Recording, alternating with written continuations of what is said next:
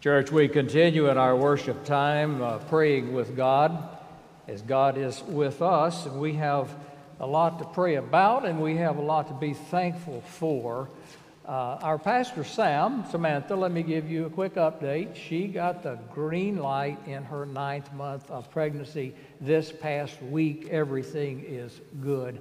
Only problem, she developed a cold and a sore throat, scratchy throat this week, and decided she really couldn't go today. So all of us are glad we could step in for her. We also give thanks for the ministries of this church all during this period of time, not the least of which is our Salt and Light food pantry with the police department of the West Precinct. And this summer, in conjunction with a number of churches and a grant from Second Harvest, youth, scouts, everybody, we distributed 150 tons of food to neighbors in this community.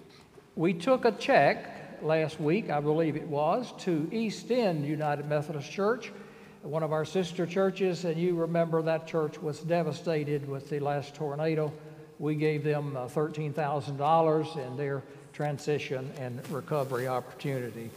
We are grateful for Lindale and our Children's Center and all of our children's ministry. Let us pray. O glorious God of creation and blessing, you made all things full of life. You made all things to be and to do, to advance and to go forth. And you made all things to need rest. Our earth, our bodies, our spirits need rest. But we are people of work. We work to have livelihood. We work to create, to build, to pioneer into the future. But sometimes we allow or are compelled to let our work overtake us. Our work then tends to become drudgery, weariness, rather than creativity.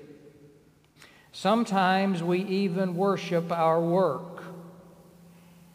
Our identities and status get wrapped up in it, and our rank is at stake. Deliver us. Deliver us, O God, of creation, of compassion and mercy. For those who work many and long, hard hours every day just to survive, give strength and relief, O God. Sustain those who work meaningless jobs and reap no pleasure. Blessed are the weary. And for those of us who work incessantly by choice, help us not to lose contact with all that sustains us. Allow us to listen to our bodies, our emotions, our relationships that cry out sometimes for us to stop. For the systems in which we are all caught up, systems that value production over people, break in, O God, and disrupt in ways that allow us to reset things. Help us to fall in love with you, with our neighbor. Help us to fall in love with nature, the beautiful skies, the land. May we cherish all living things on earth, and help us make friends with the wisdom of the earth, its power, its vibrance. Let us receive healing from nature, and let us receive healing from one another. May your church, this church, our church, be the center of your mission, O God, to the world, who loves the world and longs for its beauty and fulfillment. Lift up those among us who are hurting and suffering. Grant them wholeness and health and peace. We pray this prayer in the name of the Lord Jesus, who taught us to pray when he said, Our Father who art in heaven, hallowed be thy name. Thy kingdom come, thy will be done on earth as it is in heaven. Give us this day our daily bread, and forgive us our trespasses, as we forgive those who trespass against us. And lead us not into temptation, but deliver us from evil. For thine is the kingdom, and the power, and the glory forever. Amen. Again, I greet you on this Sabbath day. Sabbath day in all Christian worship is a moment in time in which God can renew us and recreate us. That's why God gave us Sabbath in the first place. Sabbath, honoring Sabbath is not about God's ego. It's about our sustenance and even survival. A few months ago, Pastor Sam conceived this series, Jubilee, for August, believing that we would be finally free from the pandemic that has so haunted us for a year and a half. We're almost, aren't we? We're almost. We're getting close. We've had a setback. We have challenges. Pastor Sam and the rest of us decided we're going to have Jubilee anyway. And please come Friday night for the big celebration of Jubilee. Activities, band, good food, singing, dancing, the big band music of the era we all love. You'll have fun. Jubilee is about observing and living the rhythm of the year of the Lord's favor. The prophet Isaiah proclaimed it so loudly, and our Lord Jesus took that text for his very first sermon in Luke's Gospel. Jubilee. You see, God created us to be active and have capacities, have a mind and a heart to do things and to build and to help God develop God's creation into its fullness, and we're about that. It's been phenomenal, the progress of life on earth, particularly human life, in the last couple of 100,000 years. We've almost outpaced ourselves, haven't we? God did all of that. God created us to do things. But God also knew something else about us. And that would be our tendency to work too hard, too long, for the wrong things. And we know about that, don't we? So God conceived us and creation to need rest, to need a break, to need at times to reset things, to level the playing field and have a fresh start. So God gave us Sabbath. And then in the wisdom of the Hebrew mind, as they discerned God and understood God, they started writing it down. And Leviticus 25 is a great example. Now, Leviticus is not anything we use for bedtime reading, is it? And it's a little tedious. It's about a lot of rules and regulations, but it was about the Hebrew heart trying to understand all of the dimensions of Sabbath. And therefore, the writer said in this 21st chapter, every seventh year, there shall be a Sabbath of complete rest for the land. That is shocking and revolutionary. And in the nature of a command, it says, there shall be. We don't know the extent to which Israel observed all of the details of Sabbath and Jubilee. We don't know. But the principle of it is very important. And to the extent anybody or any group, any part of Israel, any part of the world observed it, was good and healthy for them. Again, God knew we would overwork, that we would want more and more. God knew we would tend to accumulate and store up and stash and even hoard. God knew that we would drive ourselves at times, and even worse, that we would drive others in work. God knew we would overreach, overuse, become weary, and push ourselves to exhaustion. So God said, after 6 days you must rest. Take a break. Stop striving. The literal translation of Sabbath is cease and desist. Stop. So you can catch up with life, and life can catch up with you. And we can remember with joy and thanksgiving our Creator. You know where this text is heading. We fast forward a couple of thousand years. We're in the beginning of the 21st century.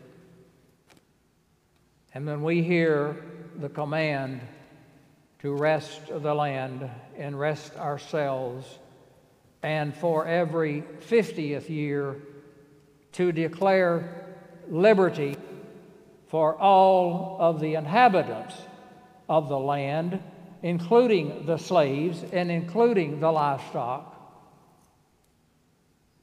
it should come across to us as refreshing. It should come across as hopeful. And I believe it does. But now in the 21st century, we are in desperate need of Jubilee. Couldn't be any clearer. Could not be any clearer. And you can go down the list of climate change, of how our human activity has put us on the brink, how the land is changing, how the land can be worn out, how at some point our fertilizers and chemicals won't do the job anymore, how water is now a finite resource, and it horrifies me to see the lakes in the West. My wife and I, Rita, were at Lake Powell about 2 years ago. It's so beautiful, and to see it now is just, it's horrifying to me. It's a circumstance of our environment. It's nobody in particular's fault. I read an article this past week of those who study the ocean currents. And it really got my attention for an oceanographer, scientist to say that there is a way that the oceans set the temperature of the earth, the way it cycles cooler and warmer water, and it's our thermostat, and it is on the edge of being reversed. In November, there is a global summit in Norway. A British scientist is heading that, organizing, and will be leading it. This British scientist writes this week something sobering to me. The world will soon face catastrophe from climate breakdown if urgent action is not taken. He says catastrophe is the best word and the only word he could come up with.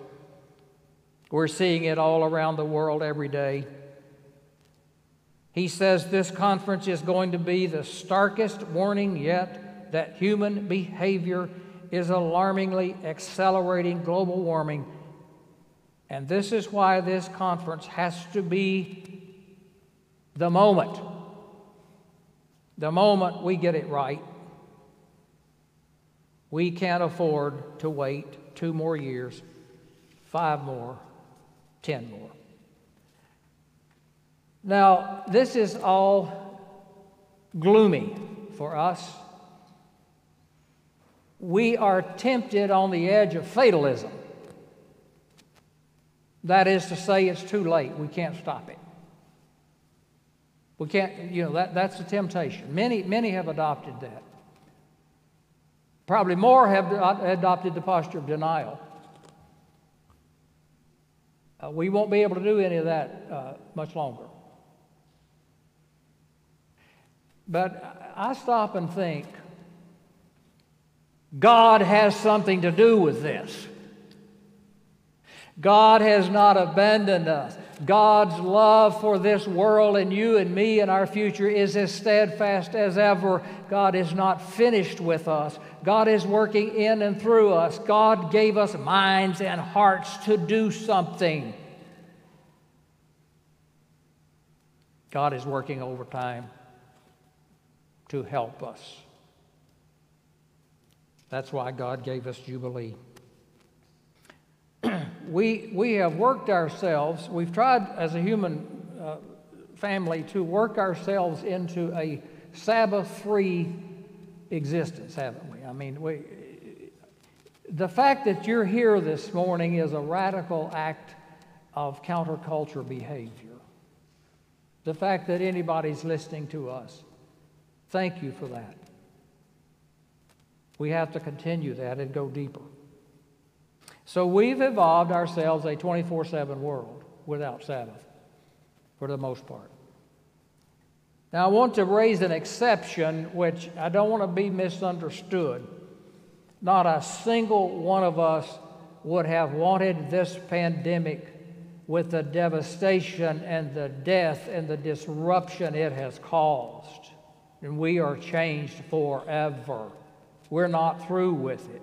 We better get ready for the next waves of it. But one of the things the pandemic did was stop us for a while. And many had to stay home, had the paycheck cut off, manufacturing stopped, we quit driving our cars. We got a little more rest. We saved money. We discovered our homes and our families. Not for everybody. And some of our cities could see the mountain range for the first time in decades. Los Angeles, Denver.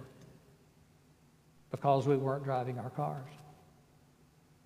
The pandemic was a forced Sabbath, a forced Jubilee. I don't like forced Jubilees, but we got a glimpse into what it might be like if on occasion we stopped. It was the Great Reset, as some are calling it.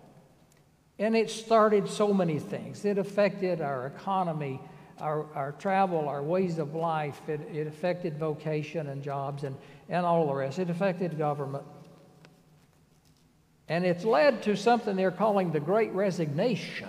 Have you read about that? It's what happened when people had a moment to think about going back to work and their vocation and their work, and are they happy, and is this fulfilling me? And it's caused something we hadn't ever experienced, I believe, in this country.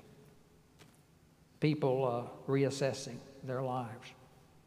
So we have lessons that Jubilee has taught us to be awakened to the moment, to realize the Jubilee in even the hard moments, to lean into the rhythms of Sabbath and Jubilee, to gather companions of Sabbath around ourselves, to reach out and open ourselves to the higher higher power of God and grace, goodness, the higher power of nature, to practice this kind of freshness and reset, to pray and meditate and journal, and to give ourselves in service to something beyond ourselves. That's all about Sabbath. That's all about Jubilee. And here we should take some comfort and be grateful that we've continued the way we have. With resolve, we've stuck together, and we're doing good in the world. Jubilee is best expressed, I believe, with the prophet Isaiah chapter 61. You'll be familiar with these words. The Spirit of the Lord is upon me.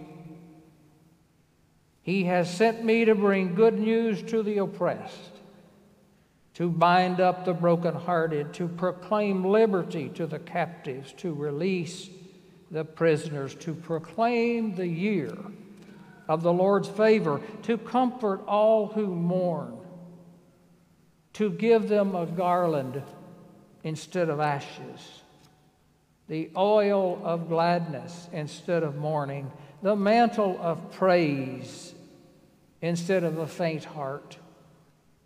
They will be called oaks of righteousness and the planting of the Lord to display His glory. They shall build up the ancient ruins. They shall raise up the former devastations. They shall repair the ruined cities, the devastations of many generations.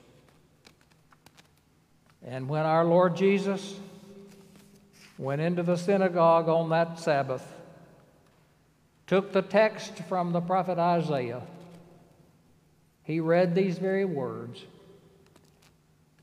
And then the revolutionary thing he said after he read the scripture: these words are true in your hearing today. May God lead us into God's future that we might live long and well in the land. Amen.